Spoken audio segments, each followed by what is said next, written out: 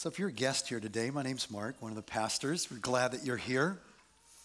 It's been a great couple of weeks for student ministries. We sent 21 from our high school ministry down to our partners, Great Commission Church in La Ceiba, Honduras, where they had a great week of ministry. You see the team there on the sign. And they were building bunk beds and building a house and doing all kinds of ministry. They were encouraging the church, but they'll tell you they were encouraged far more by the people down there in Honduras. That's one of our international partners. And then this past week right here in this building at Sprecher, we hosted 61 middle school students who were out serving at 20 different sites and more than that, all around the city, right here in our backyard. 32 of those students were from our church. And I just want to say, way to go, students. Way to step out and love people for Christ, and way to be part of our mission, which is seeing people become devoted followers of Christ who change the world with his love. So let's give it up for our students. Way to go, guys.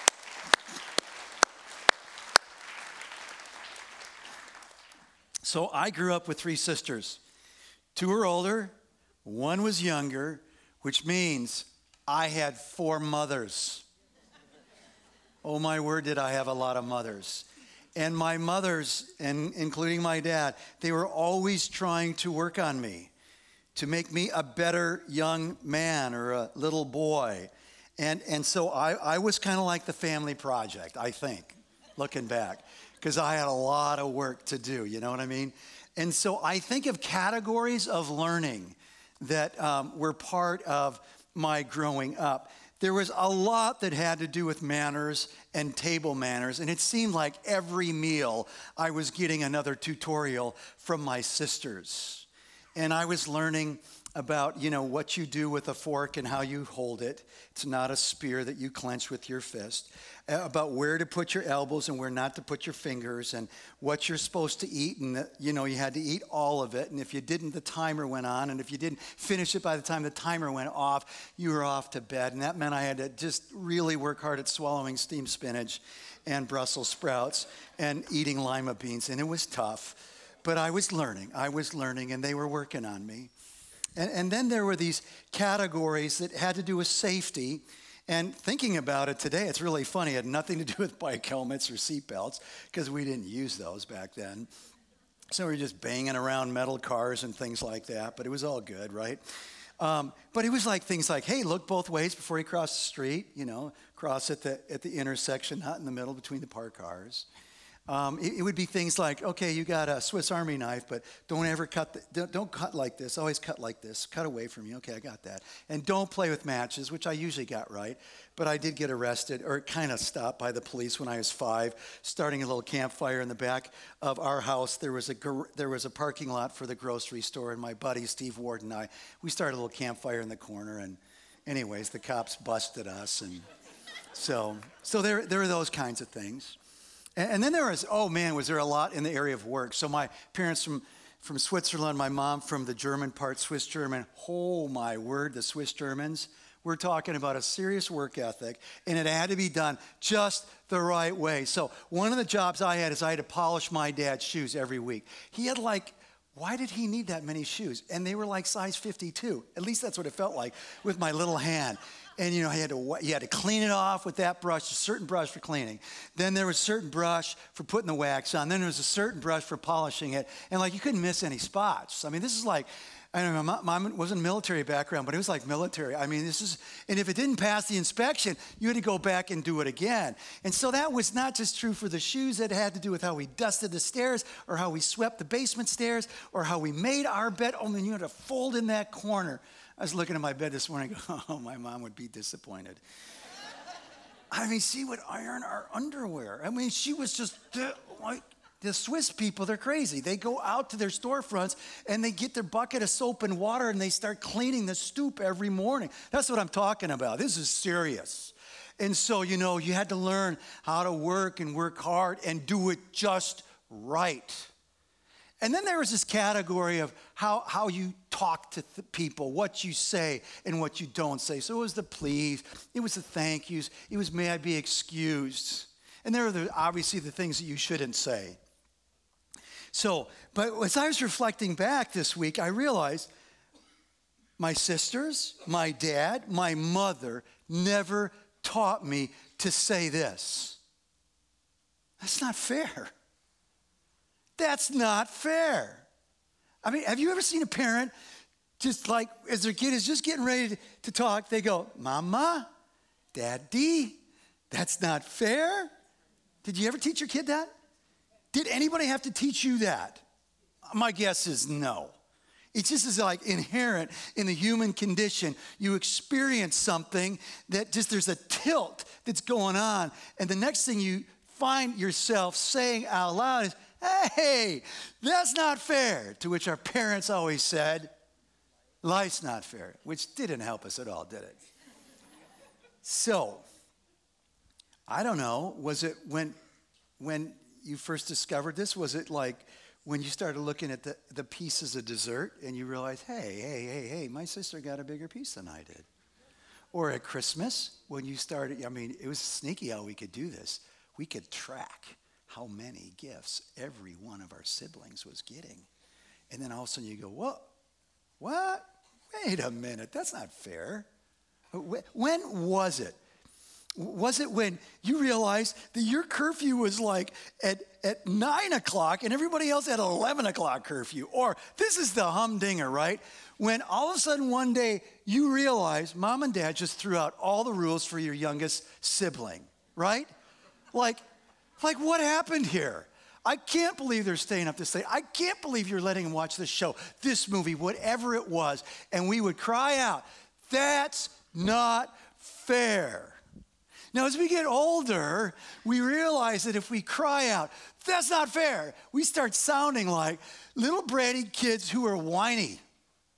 And so we don't say it out loud very often, maybe with a really close friend. But man, we feel it and we think it all the time. It's not fair.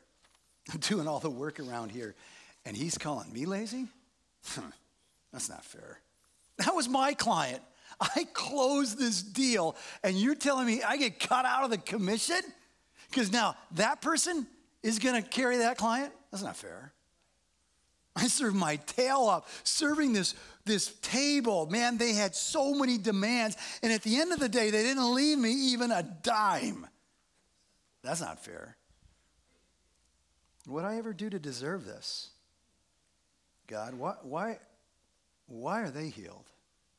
I've been serving you my entire life. It's not fair. I'm still sick. Why are they pregnant and they don't even want to be? And I desperately want a child and we can't conceive. How many years have I been here? How many extra hours have I put in and I don't get the promotion? It's not fair. It's not fair, God, that I've been pouring into my kids, pointing them to you, and they don't respect me, and they want nothing to do with you. And then I see my friends' kids, and they've just hardly leaned into it at all, and their kids love Jesus. It's not fair. It's not fair.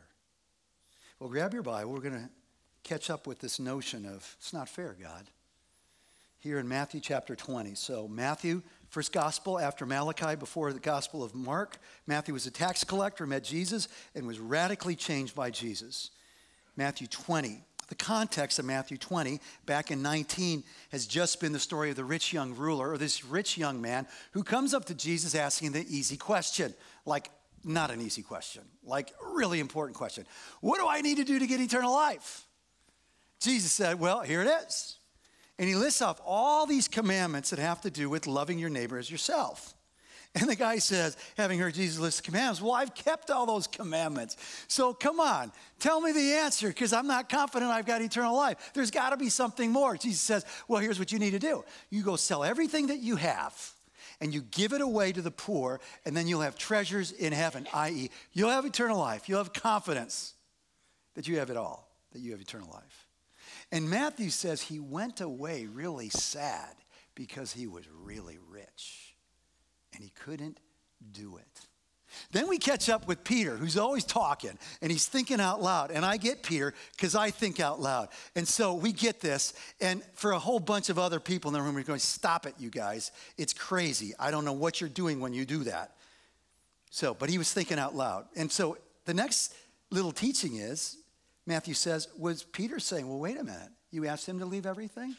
All his possessions, give it all away? He says, we've left everything for you, Jesus.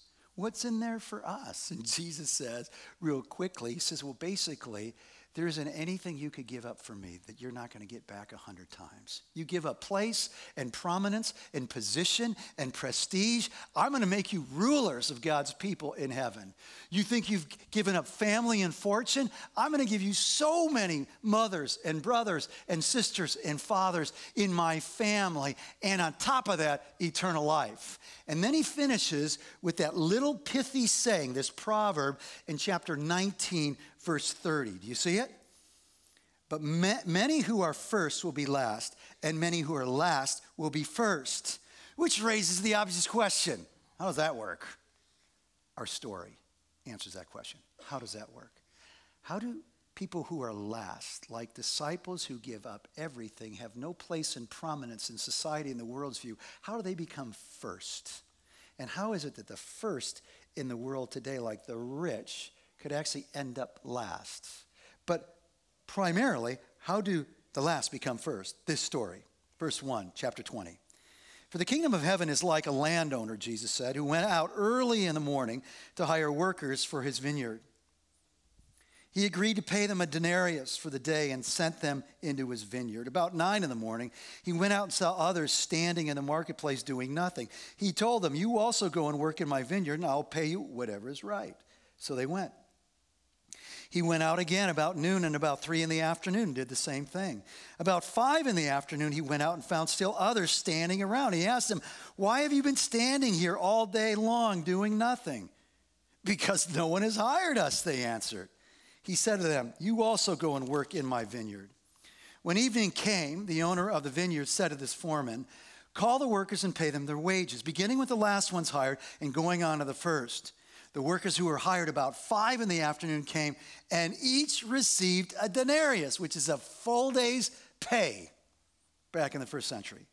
So when those came who were hired first, the 6 a.m., right, the first shifters, they expected to receive more. Of course we would. But each one of them also received a denarius. A denarius?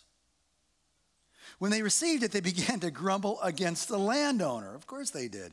These who were hired last worked only an hour, they said, and you made them equal to us, who've borne the burden of the work and the heat of the day. But he answered one of them, I'm not being unfair to you, friend. Didn't you agree to work for a denarius? Take your pay and go. I want to give the one who is hired last the same as I gave you. Don't I have the right to do what I want with my own money? Or are you envious because I am generous? So the last will be first, and the first will be last. So you see the bookends. 1930, 2016, the proverb. The first will be last, and the last will be first. So when we see this, guys, when we're reading a repeated phrase, it's like these parentheses, and it's saying that everything in between these phrases has to do with explaining not just the kingdom of God, but how in the kingdom of God, the last become first. Are you with me? All right, so let's just ask the obvious question then. Who is Jesus talking about when he talks about the first and the last? Because I think it might be a little different here. In the first 1930 section, he's just talked about the rich. They're the first. They're the first in culture, in this world, in society. Because of their wealth, they have a place, they have standing, they have position, they have power. Who are the last? The people like the disciples who've given up everything for Christ. Now, in the second story, who are the first? Well, it's the first shifters. It's the guys that showed up at 6 a.m. and got hired to go do a full day's work. Who are the last? Well, the guy who showed up and the guys who showed up at 5 o'clock. They didn't show up. They signed up after the master went out and found them, like in the Home Depot parking lot. So the first group speaks of reversal. People who are first in the world, in society, that's not how it works in the kingdom. It's the people who've given up everything for Christ. Who's the greatest in the kingdom of God? The servant. What do you need to do to enter the kingdom of God? Jesus said, you got to be like a child. What does that mean? You got to acknowledge your complete dependency upon God for all things. Reversal. In the second story, though, he seems to be pointing to equality. It comes from the lips of the first shifters who say, hey, time out, unfair, this is busted up. You have made them equal. That's exactly right. Now he's teaching us something about the equality. How is it that the last become first and the first become last? Because of the equality of the kingdom that has everything to do not with how hard we work, but how generous God is. So, on this note of equality, Philip Yancey just says it so well in his book, What's So Amazing About Grace. God dispenses gifts, not wages. Grace, not a paycheck, if you will. None of us gets paid according to merit, for none of us comes close to satisfying God's requirements for a perfect life. If paid on the basis of fairness, we'd all end up in hell. So what is Jesus teaching? Let's first say what he's not teaching, because you feel it. You feel it for the first shifters, right? You feel it like, if that was me, I'd probably be saying that. Maybe not out loud, but I was thinking it. I'm feeling it. So what he's not saying is that injustice is not a big issue. What he's saying is this issue is not about injustice, but actually there could be something going on that actually has some connections to justice and compassion and mercy. And here's what I mean by it. It's easy to read the story and go, oh, well, the reason they showed up at 12 or at 3 or at 5 is because they slept in and they're doing nothing, it says. And so they're just lazy. And that's why. Could you also read it in the story that says, well, they were there like the 6 a.m. shifters. So look, if we're looking for a day laborer to do the strenuous job, maybe it's out in the patio, maybe it's tearing up something, and you go, I know there's day laborers that hang out at Home Depot. We go to Home Depot and we see 20 guys. We're like picking out the strong ones, the young ones, right? Because we want to get this project done efficiently. We don't want to pay somebody a lot longer because they're not strong enough to get this job done. So there might be an issue of justice going on here. These people have been passed over, like the kid in gym class. He's always the last one to be picked. And right now you're going, why did you remind me of that? I hated gym class for that. But he's not teaching about justice. It sets up like a justice issue. So it's not about justice. He's going to get to that. So what is he teaching? Well, we know from verse 1, he's teaching about the kingdom of heaven.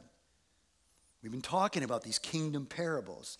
You think about the kingdom of heaven, you think about Jesus as the king. What is his leadership life? What is he doing? What does it look like to be in relationship with this king? What is it like? And what he's telling us specifically in this story, if we didn't have this story, it's always a great thing as you're reading the Bible and studying it, going, so if we didn't have this story, what would we be missing? Well, this uniquely points out the generosity of the owner of God. He's teaching about God is generous, ridiculously generous. He's teaching that there's a lot of work to be done. Like Jesus said, the harvest is plentiful and the workers are few. He's teaching us that God actually invites people. The story is it. And so it was harvest time. And all kinds of vineyards needed workers to harvest the grapes, right? To make the wine. And so these guys just started moving around the hillsides and going to the gateways of these different vineyards and talking to the owner and saying, hey man, do you need any help? That's not the story. The story is the owner keeps going back, inviting people into his work. What is he teaching us? That grace makes us equal in the kingdom. Not when we start, not how hard we've worked. It's his generous grace that makes us equal. And when we've experienced that grace, we're not to be envious. We're not to resent it. We're to rejoice. We're not to be mad. We're to marvel. We're not to begrudge it. We're to be grateful for it. That's what it's teaching. And Jesus' teaching is crystallized in the three questions. Did you see them? Verses 13 through 15. Check them out. Didn't you agree to work for a denarius? Don't I have the right to do what I want with my own money? Third, are you envious because I am generous? So the first question. Jesus is correcting their false thinking here, thinking that, oh, what's going on here is an injustice. You are not being fair. God, you're not being fair. Landowner, this is busted up. He's saying, oh, wait a minute, let's just go back and rewind the tape. Remember when I met you in the parking lot? And remember what I said? I said I'd pay you a denarius. That's a fair day's wage for you. And you agreed, and that's why you came and worked a full day. And by the way, I paid you what we agreed upon. So if you got a bone to pick with me, let's just set the record straight. It's not a justice issue. It feels like it is. You got a bone to pick on some other thing, i.e., my generosity that you don't think they deserved. All right, that's the first question. The second question is this whole thing about, hey, it's my money. I'm the owner, about God's sovereignty. That he is the ruler over all things. The earth is the Lord's and everything in it, the world and all who live in it. Hey, this is my money. And I can choose to do with what I have as I see fit. And you know what? I wanted to generously pay the 5 o'clock guys and the 3 o'clock guys and the 12 o'clock guys just as much as I paid you. And don't I have the right to do that? Because it's mine. And if I want to be generous with it, I can do that, right? Because it's mine. He's teaching us about the sovereignty of God and about his generosity. Peter, when he talks about God's generosity, he says God hasn't just got a 51% stakehold in this matter called generosity and grace. He's got all of it, all 100%. And he says this in 1 Peter 5:10. Read it with me. And the God of all grace who called you. You guys reading it with me? Oh, I meant out loud. Sorry.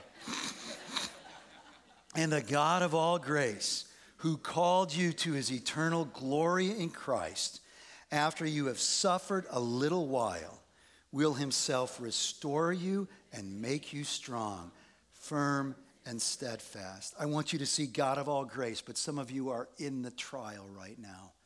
You need to get this verse up on your bathroom window, on your visor, on your screensaver. This is a profound verse that I know in one of the hardest times of my life sustained me for like 2 years straight. So I want us to see he's the God of all grace. And he gives grace upon grace. And we go, well, what exactly is grace? Is that just what we say before we eat a meal? No. Grace is all of God's goodness, which means everything about God is good. And it's all of who God is, moving towards us for our good. All grace. He's the God of all grace, not just on Fridays, not just when we've been good. This is who he is. This is what he dispenses. This is what he has for us. He's the God of all grace, and he can choose to lavish anyone with his grace, whether they showed up at 5 or have been on the job since 6. He's the sovereign, the king over all things, completely generous. And it's that very point that sets up the third clarifying question. Like, okay, if you haven't figured out right now, your bone to pick is not about me being unfair, but it's about me being generous. Or are you envious? Literally, the word is, or do you have an evil eye? We sometimes use the phrase, you got stink eye, right? Yeah. Do you have an evil eye? Because I'm generous. So he's saying, first shifters, you think it's a justice issue. Actually, it's a generosity. It's a grace issue. And so I'm just going to set the record straight. So what does that look like, to actually be envious of grace? Well, if you go back to the story, you go, well, it's pretty rational. And you just follow the facts and you come to the conclusion that this isn't fair, and so you're envious of grace. What are the facts? We showed up at 6. We put in a hard day's work through the heat of the day. We sweat through our garments here. We may have had a little heat exhaustion, a little dehydration. We got some blisters on our hand to show that we've worked all day.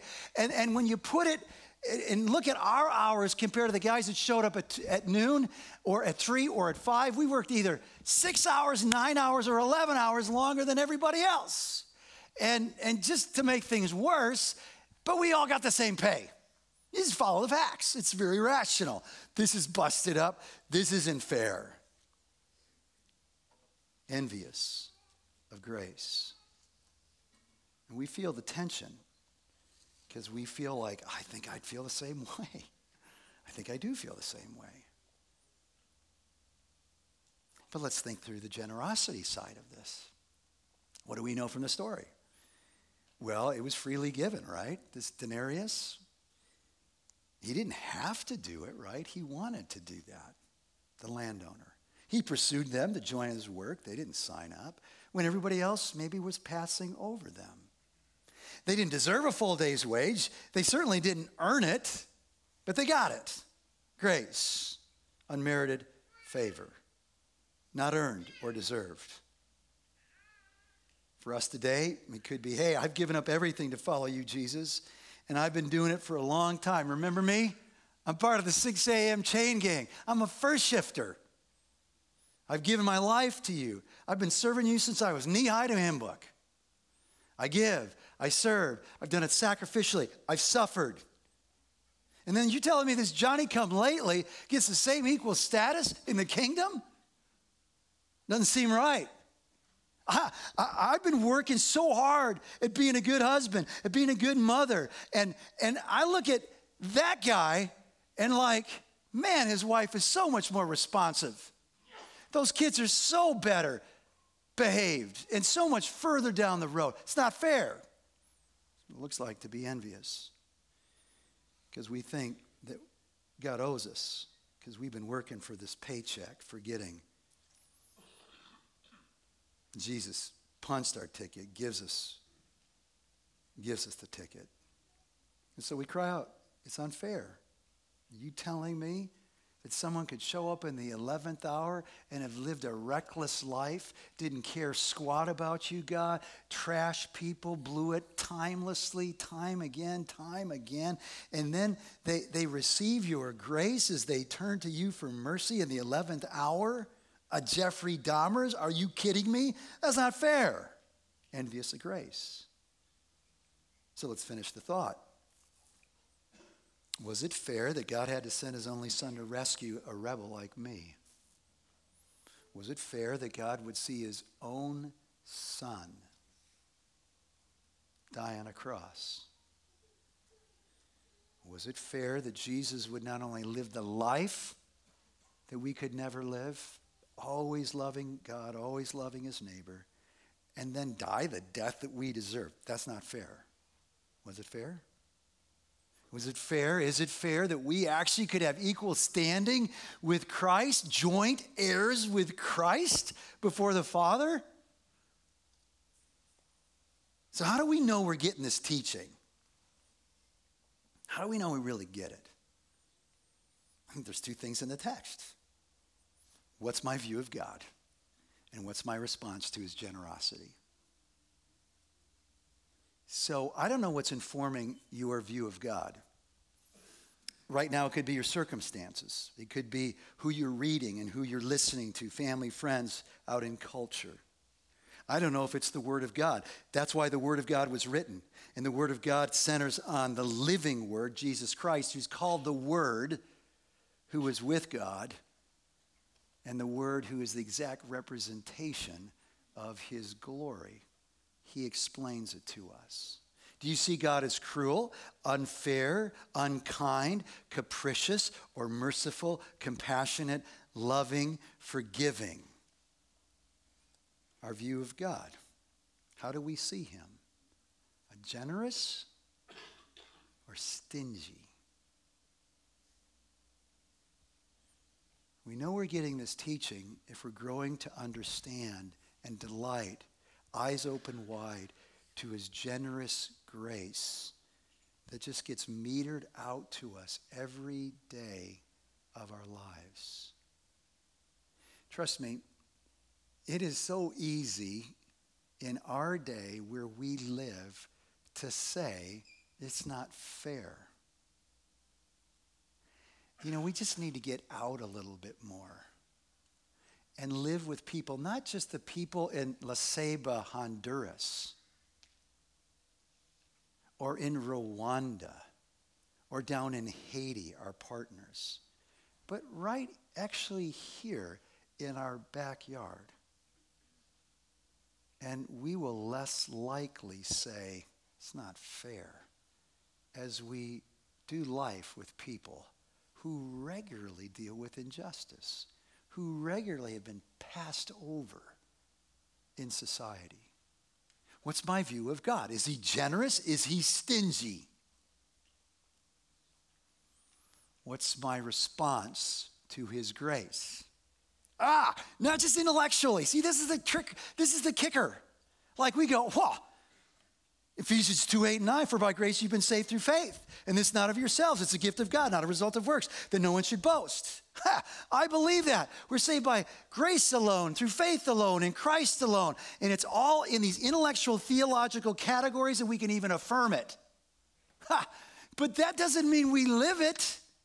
Like, oh yeah, I know that. And I got through the door, and it was all by God's grace. But man, have I been doing the work ever since. And then we flip it. And it's this transactional deal that we have with God. And we know it's transactional because when we start to suffer in the midst of following Christ, which he said we should expect, and that's what he was saying when he said, take up your cross. But we were thinking, no, I was thinking we were going to get the crown right now. Let someone else get the cross. And here's the nub. When it's hard, and your marriage is hard, and work is hard, and your health is falling apart, your finances are all messed up. Now you start going, what's up with that? Because I've been doing the work. And we flipped it. We go, I know it, but I'm not living it. I'm thinking I'm working for the paycheck. I'm checking the boxes. What's our response? See, for shifters, when our attitude's messed up, man, we are scorekeepers. Like, we know exactly what we're doing for God. We know what God has been doing for us, and we keep in score. And we're noticing what he's doing for other people and what they're not doing for God. And it's like kids at Christmas counting presents, scorekeepers. And then we can get in these eddies of pity where we start feeling bad about life and sorry for ourselves. And we retreat into this eddy of works righteousness and scorekeeping, and pretty soon we're discontent, and envy and jealousy is growing, and we cannot rejoice with those who rejoice. It's like, I can't do it because I'm so mindful of what I don't have right now. I deserve better. I deserve better. What's our view of God? What's our response to his generosity? So let me say a word to those who joined, later in life. We'll call you the 11th hour, the last shift. Or you need to. It's not too late. It's not too late. Jesus is still chasing you down with his generous love. It's not too late to turn to him. It wasn't too late for the thief on the cross. And it's good to just connect this with the young rich man who turned away sad because he couldn't give it up. That doesn't mean he didn't, at the end of his life, realizing, man, this money I can't deliver on all that I needed to deliver. It's never too late. Let me just say this. For some of you who didn't grow up in a Christian home, and you didn't have this experience where your faith journey began in your youth, it is really easy to go, man, I just feel like a second-class citizen because you guys have had such a further start and you know so much more about this. And I wish I had that kind of instruction because I don't know what I'm doing raising my kids. And we got all this stuff, and you actually can start believing the lie that I know I'm in, but there's got to be like first-class and second-class citizens, and I'm definitely tier 2. Because, man, it was just late in the day, and I made so many mistakes. No, you're equal. Maybe you feel like those who've been standing around and everybody and everything seems to be passing you over. Jesus comes and says, I love you. I knew who you are, and I'm inviting you into my work to experience the joy of experiencing grace and dispensing it. And then I'm imagining, because I was such a rascal in middle school, that in middle school, hearing this message, I would have gone, well, man, I'm having a good time. And I'm just going to get it together in the 11th hour. Because his grace is sufficient to meet me then and make me equal. So, man, party hardy, right? I'm just going to go after it, and I'm going to figure it out. Because, man, I got a life to lead, and I know following Jesus is just going to be the biggest bummer there could ever be. You can't have any fun doing that. And so I'm going to have all the fun and go for all of it right now. And then, later down, I'll get it right. I'll make my peace with God. I'll sign up in the 11th hour. Here's the problem with the 11th hour. Is we don't know when it is. Because we always say, well, the 11th hour is like, what's the, it's late 70s, right? It's in the 80s, right? That's the 11th hour. Maybe. Here's the other thing we forget. Is there 2 thieves on the cross in their 11th hour? One who said, you know what? We deserve it. He doesn't. Let's stop trashing him and mocking at him and joining in the frenzy right here. Jesus, remember me. Have mercy on me. He cries out to God. The other one doesn't. So don't assume that when you get to the 11th hour, you're going to hear his voice, because the Bible says you keep pushing him away, you grow a callus over your heart. You may have nothing to do with him. Don't wait till the 11th hour. Today's the day of salvation. And Jesus is the one who helps us get it right, to see the Father. He's the one that helps us get it right, to know what it means to be generous and how to respond to generosity. He delighted to die for us, to be the indescribable gift of God. And he who did not spare his own son, Paul says in Romans 8, will he not also with him give us all things?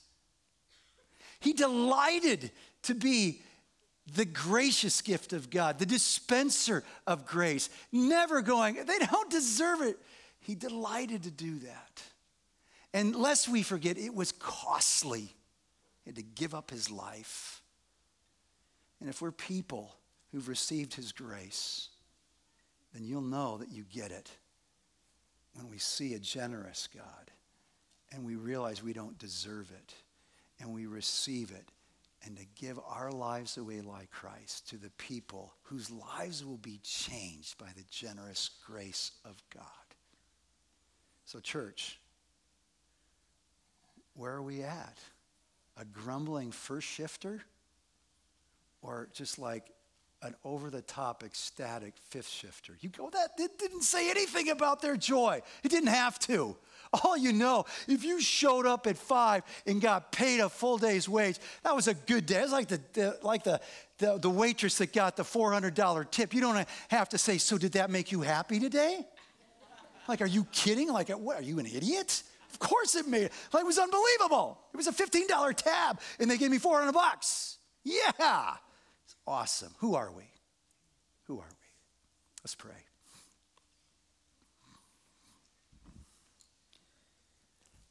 Well, Lord, who we are is we're a grumbling lot, no different than your people back in the wilderness, who lost sight of your daily sufficient provision of manna and the quail. And it's just so easy to just do life with eyes focused on ourselves, thinking that we deserve better. Lord, thank you for sending your Son to forgive us for that self-centeredness and selfishness. Thank you for sending your Son so that we get the clearest picture of your generosity. And thank you for telling us, Lord Jesus, that the generous life is the one you gave away. And so as we bask and receive, and maybe some for the first time today receive your generous grace and the forgiveness of sins and the hope of life with you today and forever. Oh, Father God, help us to be dispensers then, where we give our lives away so that others would be changed with your generous love. Until you come or call us home. Lord, one more thing. There are people right here listening to me now that you're pursuing. You're in their mind, their heart right now, and you're inviting them in. And I pray that you deliver them from the lie that they're not good enough. That you would deliver them from the lie that actually my life would be better without Jesus. That you deliver them from the lie that says you will never have any joy. That I can put it off for another day. Lord, I pray that your Spirit would knock down these lies and these barriers, and that you'd gift people with new faith and new life and a great joy to experience your grace and then to extend it. In Christ's name we pray. God's people said, amen.